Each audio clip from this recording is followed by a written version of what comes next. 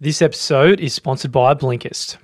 If you're sitting at home and you've got a little bit more time up your sleeve than you usually have, it is probably an incredible opportunity to make the most of this time to learn, grow, and improve in some kind of way, perhaps by reading books. Right now, it's such a vital period of time for you personally. There's no better time in history than right now to improve your knowledge, enhance your skills, gain a greater understanding of yourself and of the world around you. Blinkist is a great way to do all of those things. They've added to their already great offering, so on top of their 15-minute book summaries, you can also now purchase entire audiobooks at up to 65% discount. You can buy full audiobooks through the platform for as little as $9, which is an absolute steal. Right now, for a limited time, Blinkist has a special offer just for our What You Will Learn audience. If you go to blinkist.com/what you will learn, you're going to get a free 7-day trial. So head to Blinkist, that's spelled BLINKIST.com/what you will learn to start your free 7-day trial.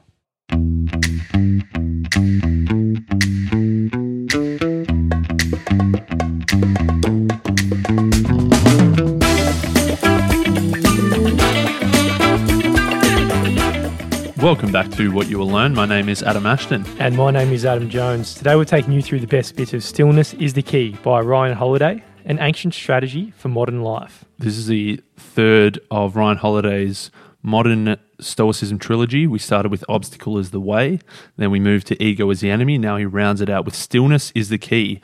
And we start back in the 1st century AD with a look into Seneca, one of Rome's most influential power brokers. He was struggling to work. It was just disturbances all around him. He was living on top of a gym. There were athletes working out. There were dudes getting massages on the street for some reason, these old fat guys. There were swimmers in the water in his lake outside the window. There was some pickpocketer being arrested by the cops and causing a scene. Children were playing and laughing. There were birds everywhere. There were dogs barking. And he couldn't manage to concentrate, to settle down and do his work.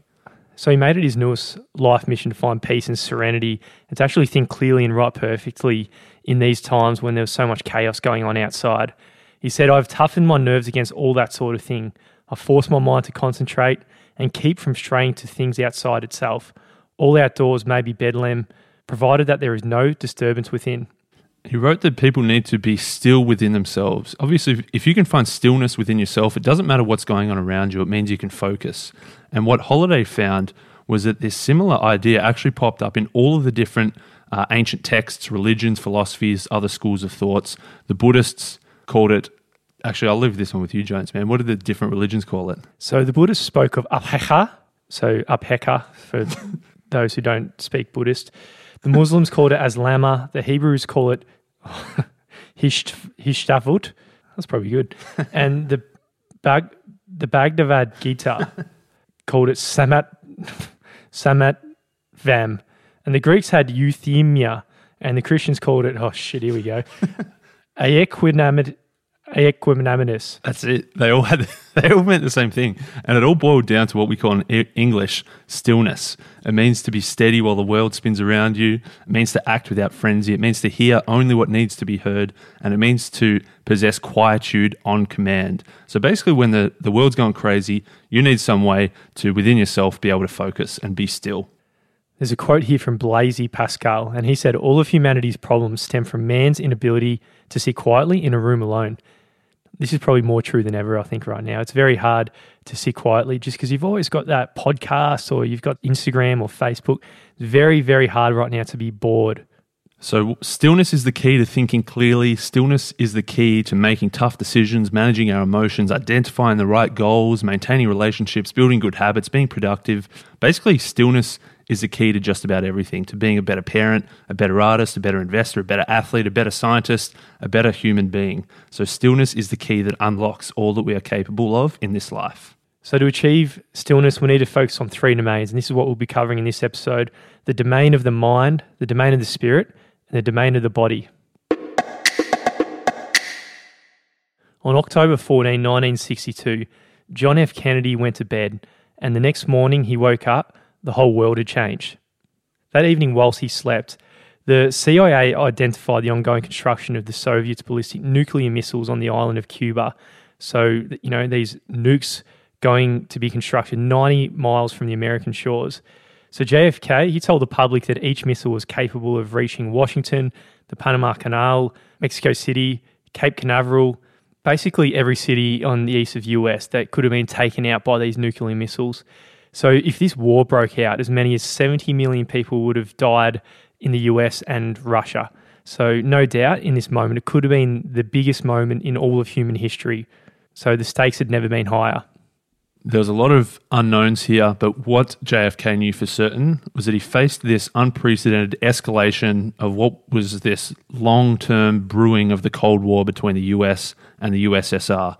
And ultimately in this moment, his main thing was to not make things worse. Shit was obviously getting bad, and it was up to him, whatever decision he made, had to make sure that things weren't worse.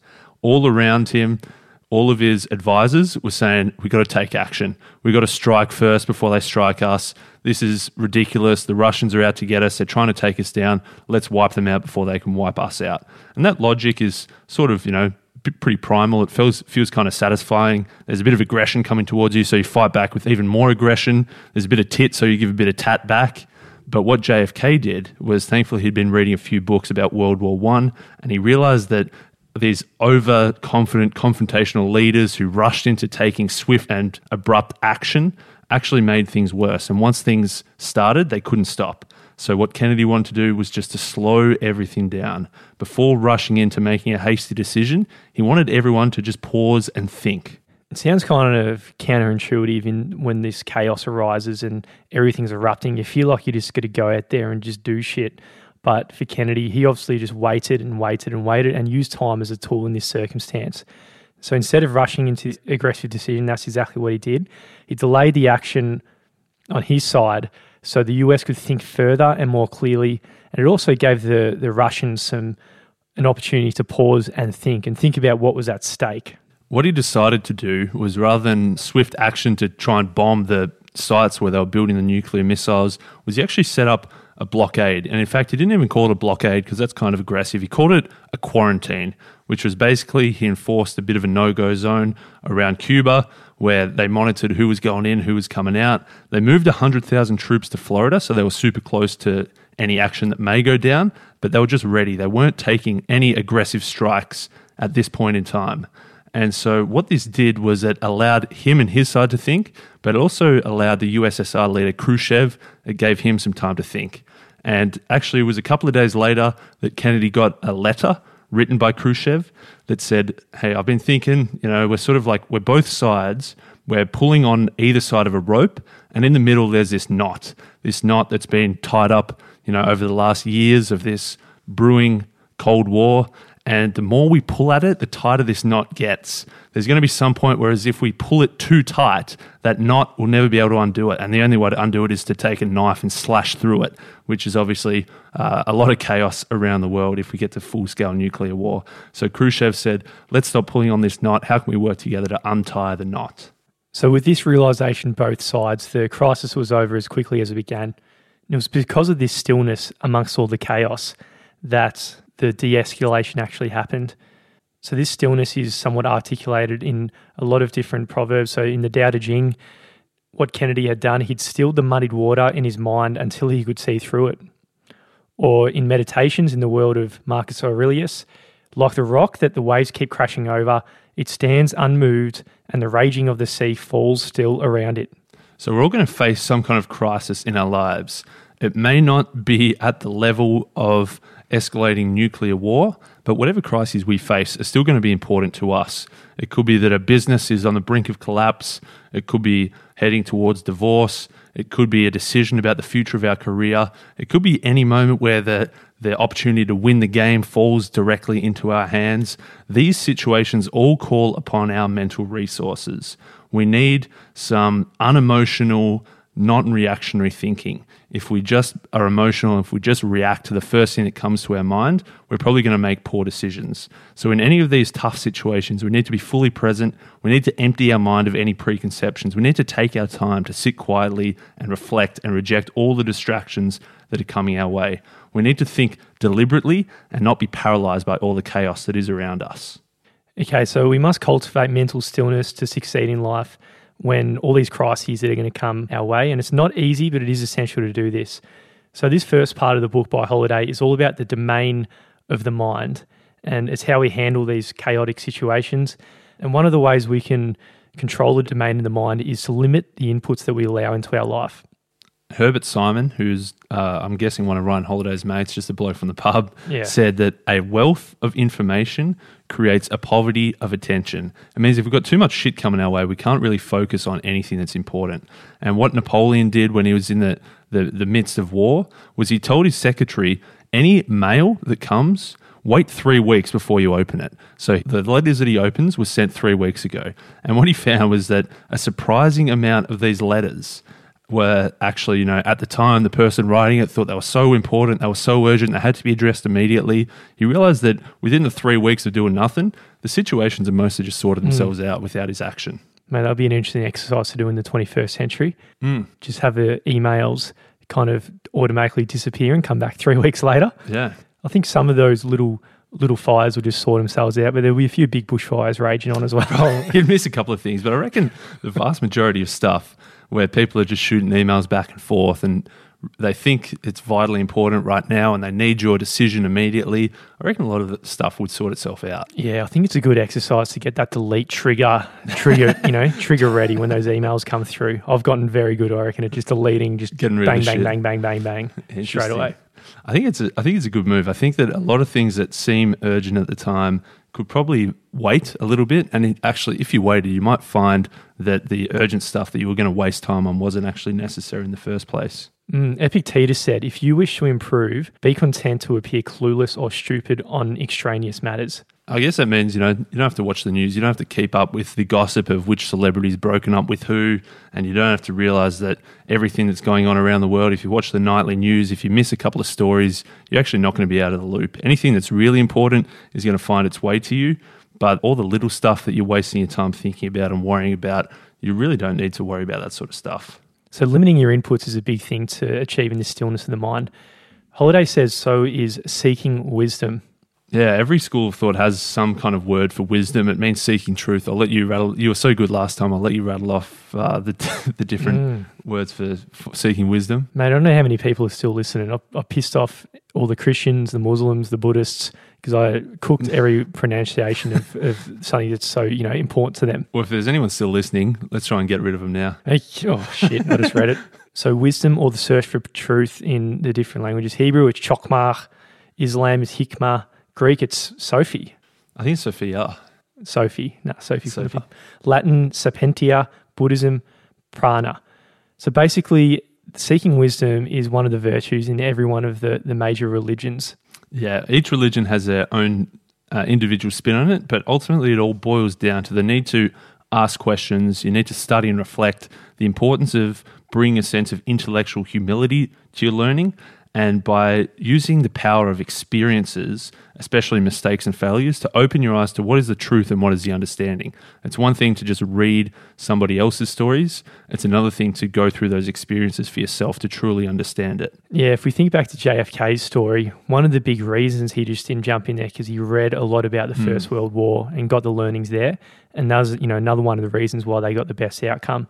So books, they're great introductory steps to all this. I mean, Tolstoy, he wrote, I don't understand how some people can live without communicating with the wisest people who ever lived on earth. I think people, when they realise the value in a book, they totally understand that quote. Once you read some books that change you in big ways and reveal understandings of the world, you can't believe or understand why no one else in the world is actually reading all these books. Yeah, the new cliche is that people who don't read have no advantage over people who can't read. So Ryan Holiday is saying that books, they're basically an essential. You can't stop there. You're not going to learn everything you need to know from books, but it's pretty much the essential first stop on your way to seeking wisdom. And there's little advantage in reading with the arrogance of to just confirm your pre-existing opinions either. You should go out there and read as wide and broadly as possible to get different perspectives on the same objective things. Like Hitler here, he's not the best person in all of history, I would say, but he used to read the classics of history, but instead of learning something new, he kind of just went down his own confirmation biasness and just the correctness of his Jews, and What did you say about Jews? Correctness of his views on, why he externalised the blame on Jews. Maybe. I know what. That was a stuff up. Well, yeah, that's a real Freudian slip. But what he was saying was that, Hitler was just reading things and all these classics of history. Every time he read something, he was like, yeah, I've got this right. I've really worked this out here. He was reading to confirm the things he already believed rather than reading with a sense of intellectual humility, coming from a place of thinking that you don't know everything and trying to learn something new. So it's inevitable that the diligent student, so the superstar student, is going to uncover disconcerting or challenging ideas about the world and about themselves. So if you're feeling unsettled by reading a book, then you're in the right space. It's better just than crashing through life and into each other like just blind idiots, and you realise the big truths at the very end. Yeah, I think by looking to books and looking to other wise people and looking to other people's experiences, you can shortcut a lot of those mistakes that you're about to make by learning what other people have done in the past. Another important element of calming the mind, finding stillness of the mind, is actually to let go. And so it's letting go of any attachment to any outcome and just being. We've probably got the best name I've ever come across in my life here, and it's a great archery master, Awa Kenzo. Mate, that's a pretty cool name. Awa Kenzo sounds like an archery master. Yeah, I'm going to name my kid Awa Kenzo. Interesting. I'll drop the Jones.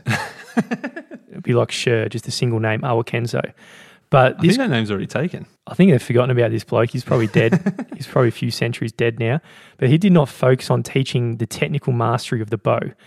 In true Kenzo style, he spent almost no time instructing his students how to deliberately aim and shoot.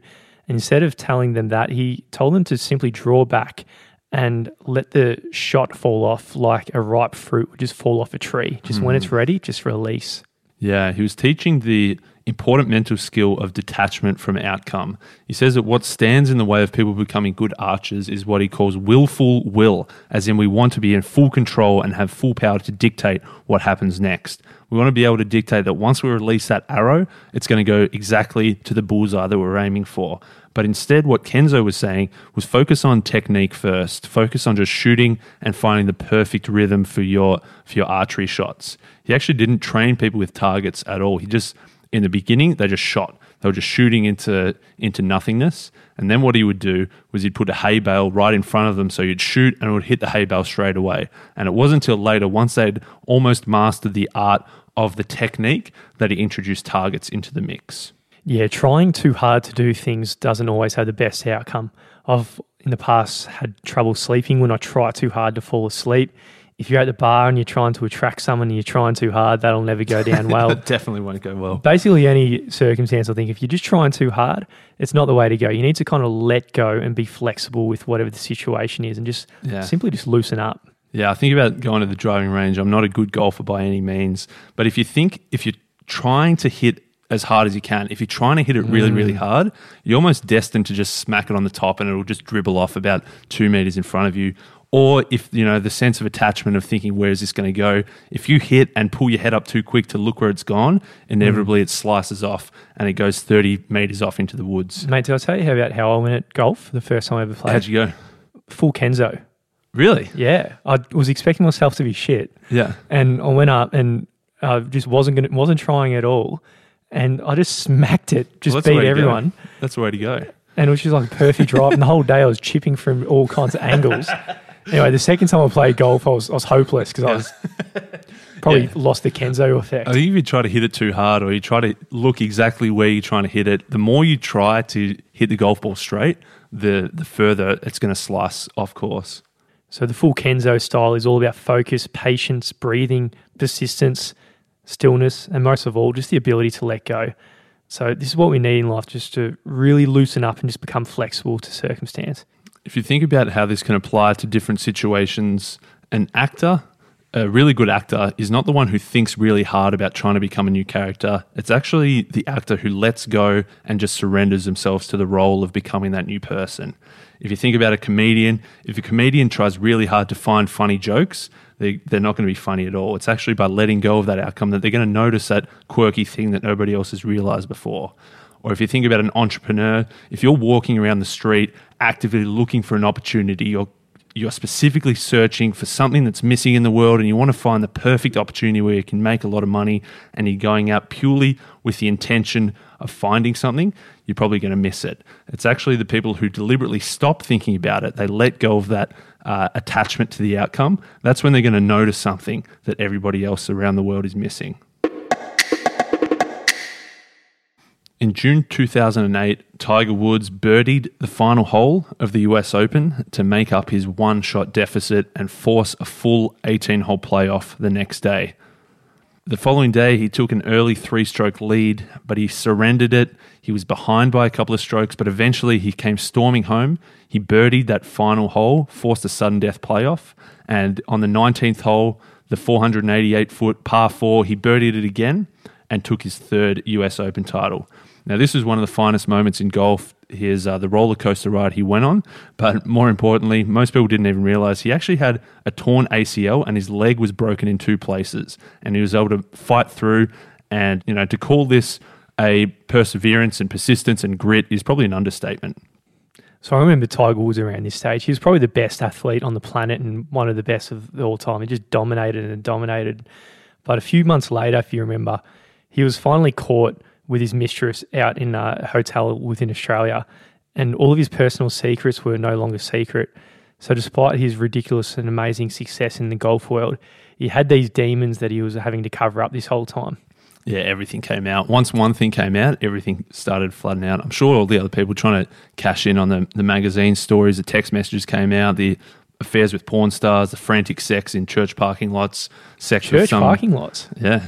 So a 21-year-old daughter of one of his family friends as well. Tiger. He went hard. So basically this ultimate sportsman who was able to, at will, stop his 130-mile-per-hour golf swing, he was actually at the mercy of the insatiable riptides that lurked beneath the surface of his placid demeanour in his social life. So Tiger was controlling one area of his life, and that was the mind. And he was out of control of his spirit. And that's the second part of this book. We're looking at stillness of the spirit. And those who are seeking stillness of the spirit must come to develop a strong moral compass, steer clear of envy and jealousy and harmful desires, come to terms with painful wounds of their childhood, cultivate relationships and love in their lives, and understanding that there will never be enough and that the unchecked pursuit of more ends only in bankruptcy. One thing we need to ensure we do is choose virtue. Ultimately, we do have a choice. We do have some free will. And throughout life, Ralph Waldo Emerson says that life is meaningless to the person who decides that their choices have no meaning. We need to recognize that we do have some control over ourselves. We need to recognize that we do have some meaning and that choosing virtue is what's going to set us on the right path. So we do have the gift of free will, and we can choose things that are good and we can choose things that are bad. So with this gift, we need to be choosing virtue. And whatever our choices are, these are the things that are going to mean if we experience this inside peace or not. There's no question that it is certainly possible to get ahead in life by choosing the wrong things. We can get ahead by lying, cheating, stealing, being generally awful to other people. In some instances, this might actually be the quickest way to the top, in fact, but it's definitely not going to be something that is sustainable. It comes at the expense of your own self-respect, but it also comes at the expense of security. If you've got to the top through unscrupulous means, you can lose that power just as quickly as you gained it. If you think about back to Tiger, outside looking in, you might think, oh, he's worth hundreds of millions of dollars and something you might be a little bit envious about. But if you move into Tiger's body in those single moments when he got found out and all his demons were revealed and his family was torn apart, he would have been going through an absolute inner hell. So he wasn't able to choose virtue, and if he did, he would be living this absolutely amazing high life. It's an intensive exercise to cultivate a higher moral code and a higher standard that you set for yourself to live by. You need to sit down and ask yourself, what is important to me? How am I going to live and why? And what would I rather die for than betray? Which is a bit intense, but Holiday says these are not simple questions. They're not just like a multi-choice personality quiz you see on Facebook. To achieve true stillness of the spirit, you need these solid virtues by asking yourself these deep questions and thinking deeply about them. So choosing virtue is the key to stillness. Another is your relationship with enough. And I think this story gets told a lot of different times in different ways with different names. But in this case, we got Kurt and Joseph. They're at a party of a billionaire in New York City. And Kurt, he joked around, they were looking around, it's like, billionaire, it's got a lot of fancy shit everywhere. And he asked the question, how does it feel that this billionaire made more money yesterday than all of your book sales will in your whole entire career? And like for a lot of people, it'll be like, oh, that's a pretty painful question. But Joseph answered, mate, I've got something that he will never have, the knowledge that I've got enough. That's a powerful thing, having enough. I'm sure that billionaire, he's made a shitload of money, he's acquired a shitload of possessions, but will he ever have enough compared to Joseph, who recognised that he's been able to create what he wanted to create in the world, he's put some books out into the world, and he's satisfied with what he's achieved. If you're always striving for more and more and more, when will you ever get to that end point where you've achieved your goals? Yeah, you get to one finish line, and if you're on the treadmill of more, the treadmill just keeps on going. You never reach this end point. You think, this is it, now what? And you keep moving. There's no stillness ever for the person who can't appreciate the things as they are, particularly when the person has objectively done a lot more. Lao Tzu says that when you realize there is nothing lacking, the world belongs to you. So it's one of those deep quotes from a deep man, Lao Tzu, but it has a profound impact. That if you are constantly searching for something that's missing in your life, you'll probably never find it. There's always going to be something else that's missing once you acquire it. Yeah, definitely. And I love the application here of when you're after that new thing of the Greek mythological character Hydra. When you achieve that one thing or you finally get to the point where you can buy it, as soon as you get there, it's like Hydra. When you cut Hydra's head off and you achieve one goal, Hydra grows two back. So the more and more you get, the amount you need also increases in proportion. So when it comes to stillness of the spirit, we found that choosing virtue is important. We found that finding a place where you have enough is important rather than constantly striving for more.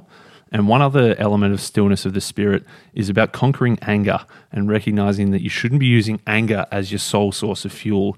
And he uses the example of another one of the sporting's greatest legends of all time, Michael Jordan.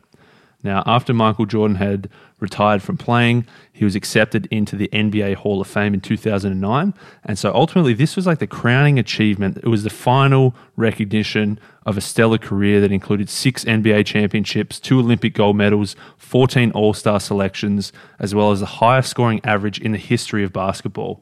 And so MJ walked up onto the stage. He joked saying that I was just going to walk up and say thank you and then walk off. But I couldn't do it. And he started with, a few pleasant thank yous, talking about his family. He talked how he used to fight with his brothers. They made him more competitive. He used to fight with his sisters because they were smarter than him when it came to the schoolwork, and that made him competitive in that arena. But, this guy who was the ultimate man of basketball, the best player to have ever lived, he had nothing to prove at this point, but he started going on about all the people that had ever wronged him throughout his whole entire career. Yeah, he revealed his anger at the coach when he was young for not picking him on his team. He had a crack at the chairman of the Bulls, Jerry Krause, when he said organisations win championships, not players. And Jordan thought, I basically won it. Probably was right. And as his speech went on, he got more and more serious and more scathing in his attacks, and it got more and more personal, just having cracks at all the people. Some were just hanging out in the room. So MJ intended that speech to be awesome and helpful to everybody, and just to show people what drove him. But it was kind of awkward because the people looking like, it just looks like he was just an angry man and he held a grudge this whole time in his whole career. Yes, it was something that gave him fuel towards his greatness, but at the same time, he just hung on to this anger, which really hurt his inner state. Basically, the thing that drove him towards being the greatest player that ever lived was constantly feeling like a loser. He felt like he wasn't good enough. He felt like his coach didn't pick him for the team. He felt like people didn't respect him enough. He felt like people said, you're pretty good, but maybe you're not as good as Magic Johnson or Larry Bird. Maybe you'll get there one day. He had this constant fuel of the anger and the hatred towards everybody that ever said anything bad about him. And that was the thing that drove him to his ultimate success. So I guess one way to look at it is MJ became the greatest basketball player in the world.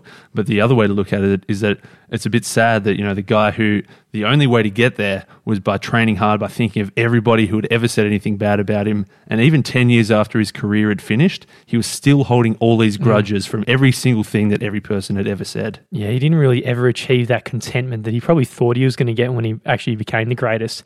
Holiday says, how excellent is excellence if it doesn't make us feel content, happy, and fulfilled?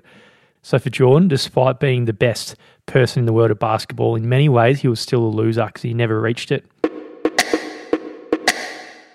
Winston Churchill, had an extremely productive life. He was first thrust into combat at age 21. At age 22, he wrote his first best-selling book. And by age 26, he was elected to public office, where he served for the next 6.5 decades. Over the course of his life, he wrote over 10 million words in 40 different published books. He'd painted more than 500 paintings. He delivered more than 2,500 speeches. And basically what was the key to all of this was when a reporter asked him, how the hell have you been able to do all this stuff? How have you been able to achieve all of these different things all at the same time? And what Churchill says was that it ultimately came down to the conservation of energy. He said, never stand when you can sit, never sit when you can lie down. It sounds like a bit of a lazy thing to do. But he said that it's this ultimate balance between flat-out work, but then finding some time for restorative leisure. It's a bit of a paradox. You think someone that productive is probably just working 24/7, but he's saying that lying down was his key to the productivity. Very interesting. Crazy. So one of the things he did, he had a routine. Every morning he got up at 8 a.m, had a bath, entered it at 98 degrees, I'm assuming Fahrenheit, otherwise he's just a wild man. This is literally boiling. He freshly bathed, he'd spend the next 2 hours reading, he responded to mail and political matters. Around noon he'd say hello to his wife. Then he tackled whatever writing project he had on the go. Might be a speech, a report, or a book. Then after writing, he'd get dressed, he'd have lunch, he'd go for a walk around his estate, around the English countryside, feeding the swans and the fish. So, mate, a guy doing a leisurely stroll is the same person we're talking about, this crazy productivity. At 3 p.m, this guy, he had a 2-hour nap. After his nap, he would have a second bath. Then at 8 p.m, he'd have a dinner with his family and then do more writing before he went to bed. And then he'd stick to this routine most days, including even on Christmas. Yeah, it's pretty crazy that he's been able to get all this stuff done, but it's only a very short window where he's actually working really, really hard. The rest is in the bath or taking a nap or feeding the ducks, in the literal sense, not in the euphemistic sense. He also had this physical activity where he took up bricklaying later in his life. And he wrote a letter to the Prime Minister at one time when he wasn't obviously the Prime Minister. And he said that, I've had this delightful month. Every day I've laid 200 bricks and written 2,000 words in my book. So he literally would go out there and, he enjoyed that slow, methodical process of mixing the mortar, troweling, stacking the bricks. He felt like it wasn't tiring him. That physical activity was actually invigorating him. And he had other hobbies. So he took up oil painting as well. And he was introduced to this by his sister-in-law. And he found it as a way of releasing some of the stress by just using the brush and just focusing on the strokes of it. And he wrote as another one of his hobbies, and that's how he got to so many books. But what he said, to be really happy and really safe, one ought to have at least 2 to 3 hobbies, and they must be all real. Interesting. Yeah, so interesting that the guy who's done all this crazy stuff saying you need to have a whole bunch of different hobbies on the go at one time. For him, it was the bricklaying, the oil painting, the writing. So in order to cultivate stillness of the body, which is a third element of stillness we need to rise above our physical limitations. We need to find hobbies that rest and replenish us. We need to develop reliable, disciplined routines. We need to spend time getting outdoors. We need to learn to sit and do nothing. And we need to make sure that we get enough sleep and rein in that workaholism. It's not about working 24/7. It's about working in short, sharp sprints and then resting and restoring. So the final section of Holiday's book, it's all about this stillness of the body. And the Churchill was an absolute weapon at doing this, obviously. And one of the things that we should be doing to cultivate this stillness is to get rid of your stuff. And this is something I think none of us do. As default, as you go through life, you accumulate more and more possessions. What Holiday's saying is you need to go the other way. Just release, let go of more and more stuff, because all this stuff is just baggage that gets in the way of this stillness. Epictetus was born a slave and eventually he received his freedom. And obviously coming from nothing, he had no stuff. When he finally earned his freedom, he gradually built up more and more stuff, even though it was against the philosophies that he was teaching. What he did one day, he went out and bought this fancy, expensive iron lamp. And he kept this lamp burning all night in this small shrine inside his home. One evening, he heard a ruckus down the hallway. He rushed, but he noticed the thief had gotten away and they'd stolen his favourite fancy, expensive iron lamp. So like anybody, he was feeling a bit surprised. He was feeling disappointed. He was feeling violated that someone had broken into his home and stolen his shit. He was feeling sad that he'd lost his favourite lamp. But then he remembered his own teachings of Stoicism. And he said to himself, tomorrow, my friend, you would go out and find an ordinary clay lamp because a man can only lose what he has. So for the rest of his life, he kept this cheap clay lamp that did the job of lighting up the things that needed to light up. But if he lost it, it wasn't the end of the world. Yeah, there's a quote here by Xunzi of the East, and he says, "The gentleman makes things his servants, the petty man is servant to things." So in short, mental and spiritual independence matter very little if the things we own in the physical world end up owning us. A shout out to one of the books we're about to do in the next season, The Magic of Tidying Up by Marie Kondo. And she says a lot of people have their life changed by going through the process of tidying up, and it's exactly this. So in this book, it tells you to go around your whole entire house, hold every single thing in your hand, every single possession, then ask yourself, does it spark joy? If it does, you keep it. If it doesn't, you throw it out. So basically everyone's life's changed is purely by just getting rid of, 80% of all their shit. And then they look around, they're not holding all the baggage anymore. Yeah. A lot of philosophers have come to this similar realization where Seneca was saying that, it's often that the slave owner actually gets owned by their slaves, and that the more slaves they have to manage these slaves, and it's going to take up a lot more of their time to be thinking about the slaves. And he says that the wealthy man, the ownership of property is just more things that they've got to manage. The more properties they own, the more times they've got to go out and cut the grass and keep things in order.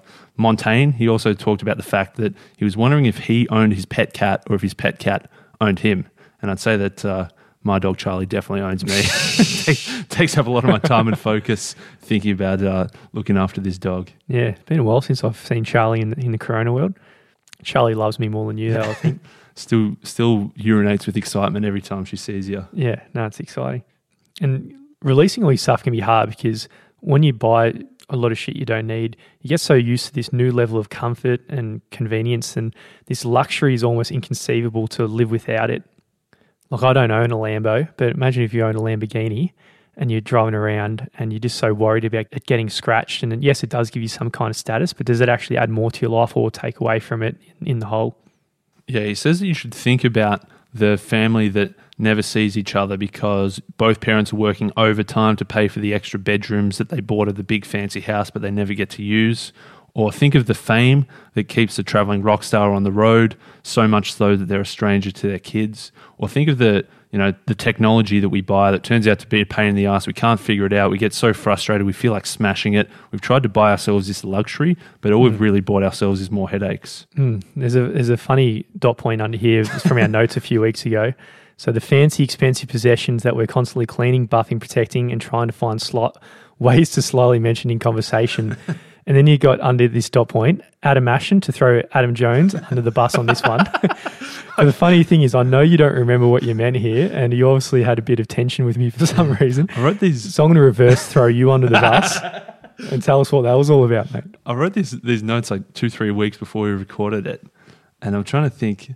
I think I remember what it was. And it wasn't about the bag that you bought, the leather bag from Canada that's come up a couple of times on the app.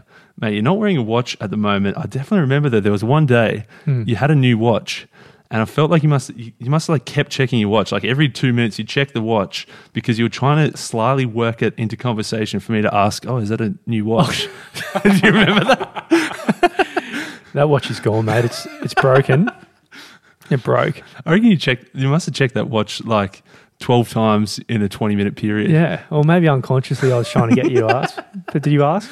I never asked because I thought you wanted me to ask, so I never did. I don't remember trying to get that, but maybe you should have just given me a bit of satisfaction, mate, for having a new watch. But that's not stillness. What happened to the watch? You lost it. Broke. I don't know how it broke. But that's not stillness, is it?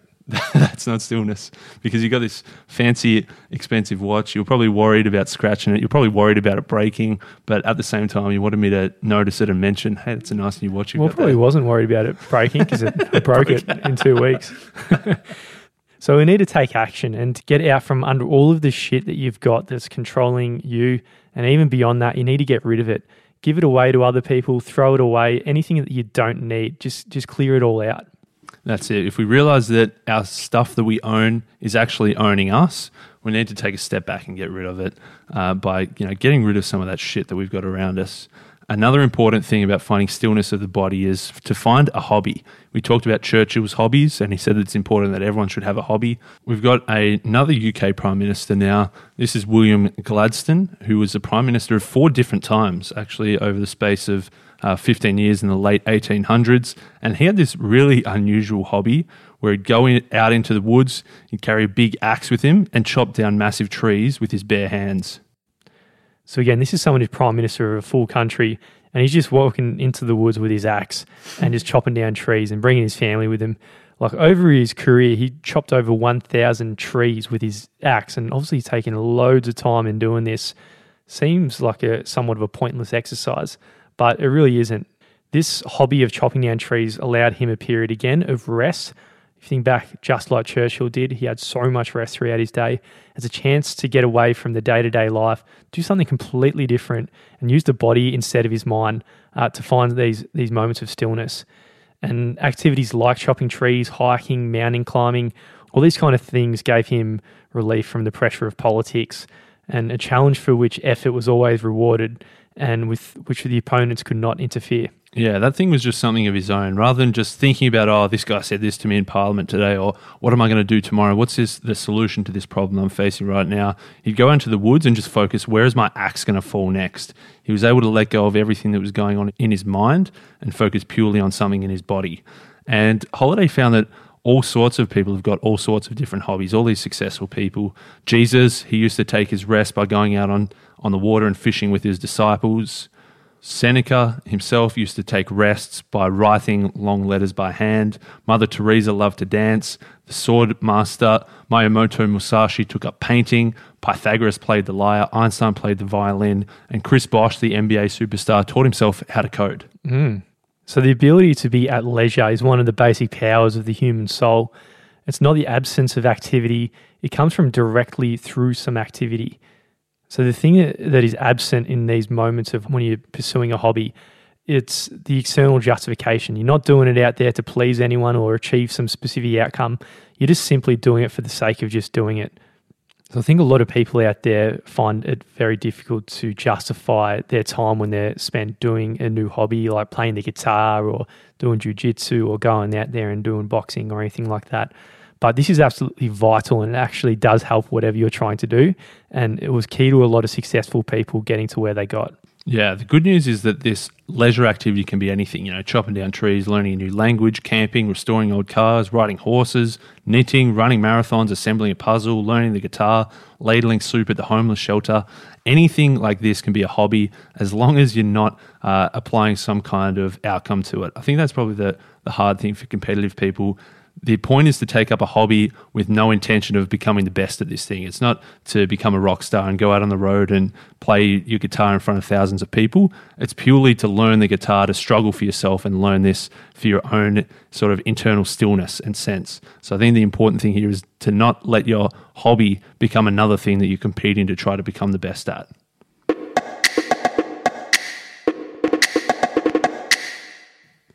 So if we think back to the very start of the episode where we had Seneca, who was struggling with all of the chaos around him, all of the fat dudes getting massages on the street, the kids playing in the pool outside, the gymnasts down below making noise, the pickpocketers getting arrested. That was a crazy time. But today we've got all of that plus so much more. We've got our mobile phones going off. We've got car horns beeping. We've got the radios or podcasts or alarms or chainsaws or aeroplanes. And we've got social media that's trying to pull our attention all of the time. All of our personal and professional problems are overwhelming us just as much today, probably more so today than ever. Yeah, we're overfed, undernourished, overstimulated, overscheduled, but also lonely. So stillness lies naturally within us, but accessing it is not easy, and stillness is the key. So accessing stillness means we can do less and do more at the same time. We can accomplish more, but need it less. We can feel better and be better at the same time. To achieve stillness, we need to focus on 3 domains: the domain of the mind, the domain of the body, and the domain of the spirit.